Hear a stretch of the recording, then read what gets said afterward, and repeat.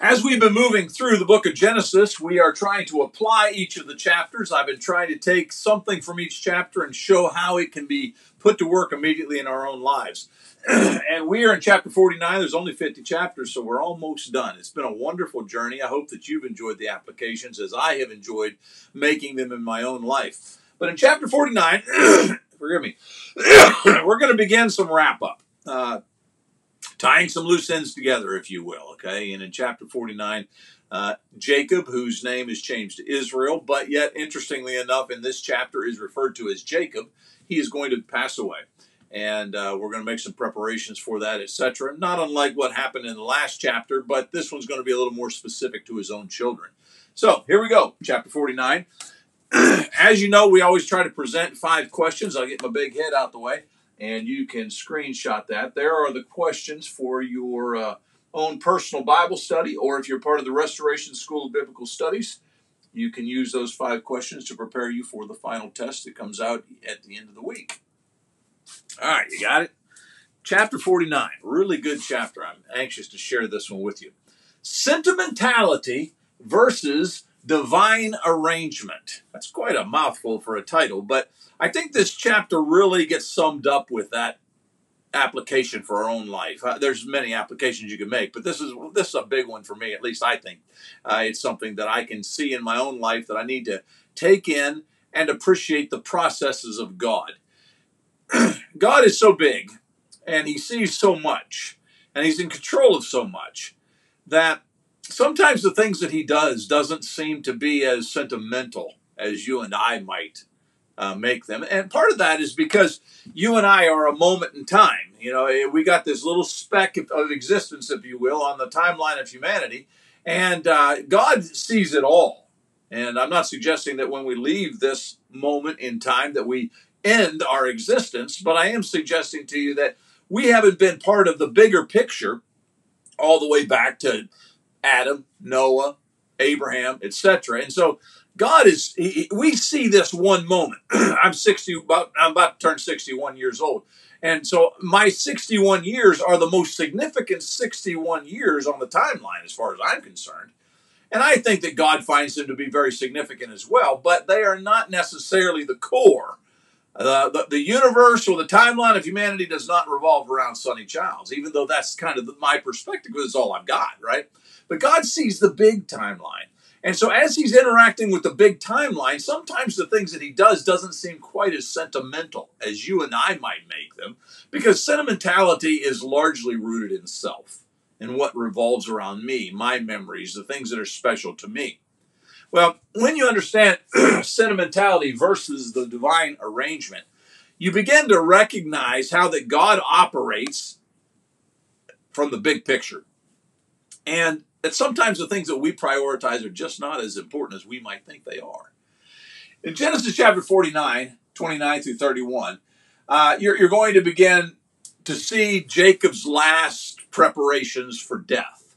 And from this text, I'm going to draw out 3 couples that are buried in the same cave. It's often referred to as the tomb of the patriarchs. Abraham, Isaac, and Jacob, all 3 of these, the big 3 of the opening days of Judaism, they're going to be buried in the same cave, the cave of Machpelah.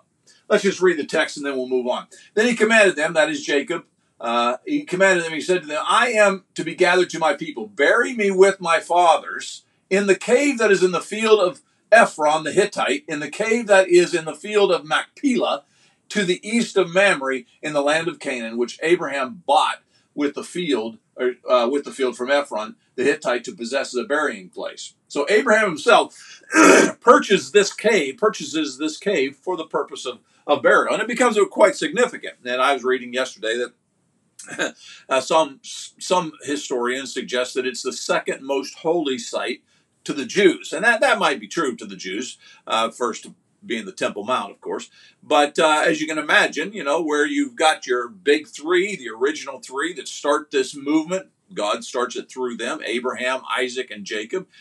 This would be a very significant spot. I'm told there's a big old building that's built on top of it. I don't know what it is with us on buildings, but anyhow, what you've got here is Abraham, he purchased this place. Now, verse 31 is going to be significant to our lesson. They buried Abraham and Sarah, that's your first couple.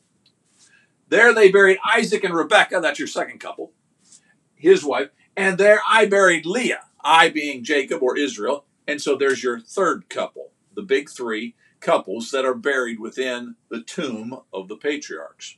But I find it interesting when you see who's buried there and you recognize their backstory, that there are directions you and I probably would have taken in the storyline to make it a little more romantic to us or sentimental to us that God completely avoids. He says, I'm not really interested in that in this specific spot in the timeline. That's not my purpose. God's always focused on what's best, and his purpose was to bring the Messiah into the world. You're going to see in these three examples how that he does not give in to sentimentality, but rather the divine arrangement that has to be had. That's what God's going to stick with. Number one, forgive me for my hack. I want to point to Sarah and Abraham here. I want you to notice that instead of the sentimentality of Ishmael, Isaac is going to be the one who's going to be chosen. So it's going to be Isaac, not Ishmael. You might not think of Ishmael in a sentimental kind of a way, but consider the story, the backstory, if you will. And Sarai said to Abram, notice this is back before their names had been changed. She says to her husband, she said, behold, now the Lord has prevented me from bearing children. Go into my servant.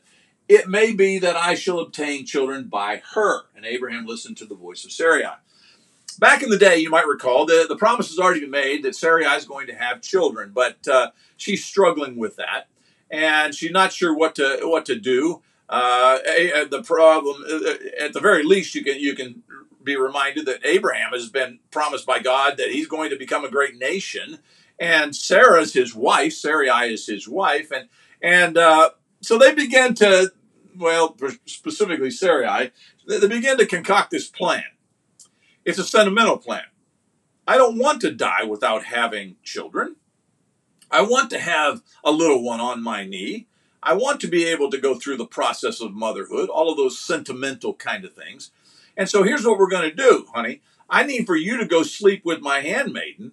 And in that process, which I'm told back in the day was common when a woman was barren, but in that process, that I will take her child and adopt that child as my own. Now, that didn't work out, as you know, the further story of Ishmael. He was a wild donkey of a man and all that kind of thing. So it doesn't work out. But the sentimentality is driving Sarai at this point, saying, God doesn't seem to be doing what I expected him to do. And so we need to help him out. And so here's what we're going to do. We're going to use our own initiative. And in our initiative, we're going to circumvent the promise of God. And I'm going to suggest to you, you take my handmaiden and we'll have children from her. So you see the sentimentality of that. But God says, no, I'm not gonna get off track with my plan just because you guys are all sentimental. Now I will say this: Ishmael becomes a real problem for them. Okay, and he's a problem even to this day if you know much about Islam. But the point is that sentimentality will often drive you in a direction that's opposed to God, which is what happens with Ishmael. All right.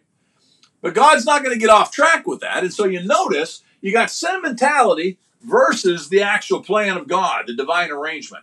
The Lord visited this. We're in chapter 21. See, this is 16. Now, 21, the Lord visited Sarah, and she, as he had said, and the Lord did to Sarah as he had promised.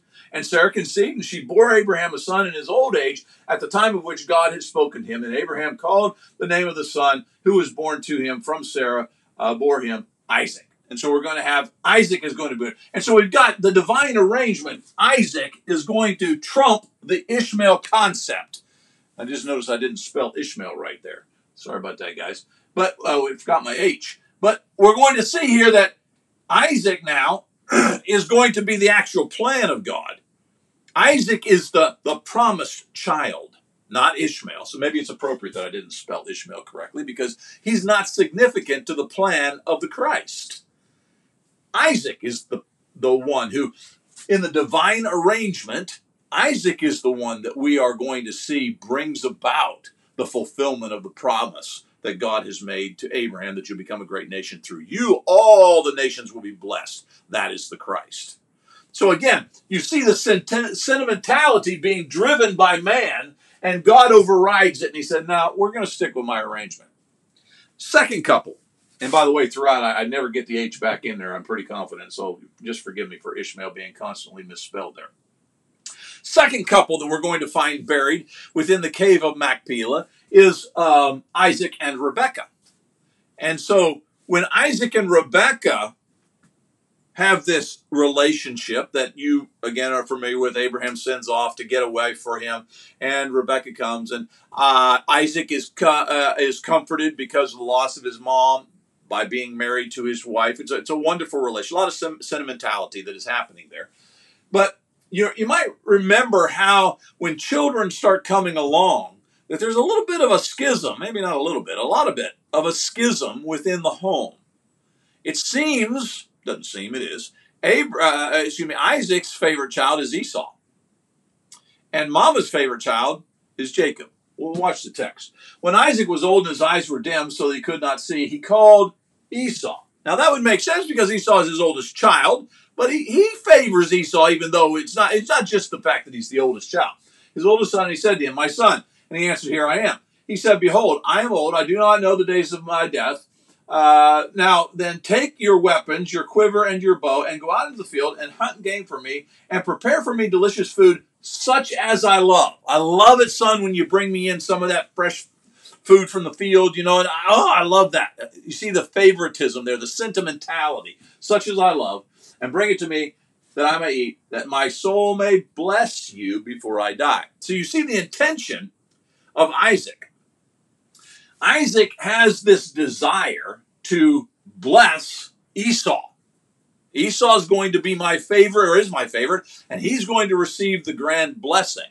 Evidently in Isaac's eyes, with regards to the fulfillment of the promise that was given to his daddy Abraham, evidently he's thinking Esau is going to be the one that's going to bring about this great nation of people and is going to bring about this great blessing upon all peoples. But that's not the case, because God's not going to be distracted by sentimentality.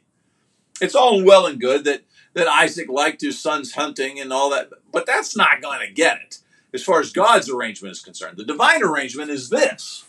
So we're going to skip now from chapter 27 to 28. Then Isaac calls Jacob and he blesses him and he directs him, you must not take a wife from the Canaanite women. Arise, go to Padan Aram, to the house of Bethuel, your mother's father, and take as your wife from there one of the daughters of Laban, your mother's brother. This is a little out of character, it seems, from the storyline, because now all of a sudden Jacob is blessing his youngest son when he wanted to bless Esau. Jacob prior to this was pretty upset that he was tricked into the whole process. That is true. But once things settle down a little bit and he recognized what's happening in the camp, and evidently Mama has come and talked to Dad, and they begin to think this whole thing through, Esau's mad as a hornet. He wants to kill his brother. And so Daddy says, okay, son, you're going to have to leave camp. Now, here's what I want you to do. I want you to go, and I want you to take a wife of the Canaanites. Not take a wife of the Canaanites, forgive me. If you continue to read in context, it's interesting that Esau, out of spite, because he knows his daddy doesn't want him to marry a Canaanite woman, he goes and he marries a Canaanite woman. Okay, so God always knows what he's doing. But in the divine arrangement, we've got Jacob, whose name eventually will be turned to Israel. Jacob is going to be the child of promise. Instead of the sentimentality of, man, I love your food, Esau, I think we're going to make you the blessed one. No, God says we're going to stay in motion with what I got going here.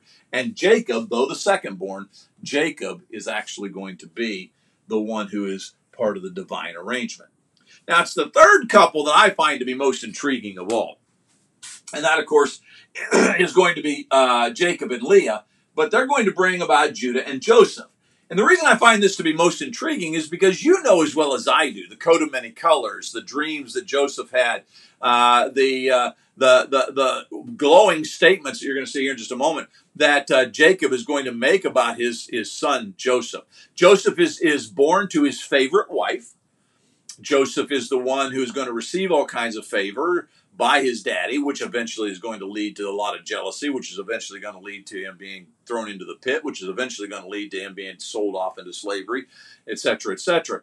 But it's not, you're hard pressed to read the story of Jacob and Joseph and not see that Joseph's the favorite child, right? So the sentimentality here, it's pretty rich. In chapter 48 and verse 11, Israel said to Joseph, I never expected to see your face, and behold, God has let me see your offspring also. This is, of course, after Jacob has come down from Canaan, the Canaan land, and he is now dwelling in Egypt because of the great famine. He's overwhelmed with joy that his son is alive. He thought that he had been torn to bits by a wild animal. And so he's just overwhelmed with joy. And as he approaches his end, chapter 48 is when he blesses the boys of Joseph, remember? Chapter 49 is when he's going to bless his own children, Jacob, that is. But here we're talking about Joseph and Joseph's boys. And the thing that Jacob says to Joseph is, I didn't think I'd ever see you again. I thought you were dead and gone. But not only have I got to see your face, and it sounds like that Jacob probably got to live down there in Egypt more than a decade. He got to see his face, got to witness his grandchildren. Pretty big deal. Pretty big deal. Sentimentality. I've often wondered why God didn't make Joseph the one through whom the lineage of Christ would come. And I don't know why he didn't. But he didn't. He didn't. Joseph comes from the favorite wife. But you're going to notice the favorite wife doesn't even get buried in the cave of Machpelah. Jacob is going to have with him in death, if you will, his second wife, Leah, who he never expected to get. And yet, this is God's divine arrangement. Notice Genesis 49, one chapter later. Jacob, as he's about to die, he passes on the blessings to his children. He says to Judah, Judah is a lion's cub from the prey. My son, you have gone up. He stooped down. He crouched as a lion, and as a lioness who dares rouse him. You got the lion scenario here. Lion of Judah. You've heard that phrase in reference to Jesus. But then notice verse 10. The scepter shall not depart from Judah, nor the ruler's staff from between his feet, until tribute comes to him. Again, further promise of Jesus and what will come. Jesus being of the Lion of Judah, and Jesus having this eternal scepter, ruler of the nations, etc. This is going to be Jesus, who's going to be the ultimate fulfillment of what takes place here. But I want you to notice that this promise is going to come through Judah, not Joseph. Even though Joseph's sentimentality, even though Joseph seems to be the one we'd want to tie into, it's Judah. Judah is going to be the one. Now, again, I have to admit that as I go back through this list and I look at the three couples that are buried in the cave of Machpelah, I consider their backstory, I consider the sentimentality. There's a few of these moments of sentimentality that I just don't understand why God didn't go with it. That would have been so sweet, Why not, especially the Joseph one, why not bring the Christ through the lineage of Joseph? I don't know. But I do know this. God's not so much about sentimentality as he is about staying the course. His divine arrangement will be the arrangement that goes. So, Isaac, not Ishmael. And again, I didn't even get my H here. Boy, I'll mess that up, didn't I? Isaac, not Ishmael. Jacob, not Esau. Judah, not Joseph. Because it's not about sentimentality. It's about the arrangement made by the divine creator himself. Here are the 5 questions we attempted to... I don't know what that is. Sorry about that. Yeah, there's 5 questions. I got an extra screen in there for some reason. There's the 5 questions we tried to come through and answer those. I think we did pretty good.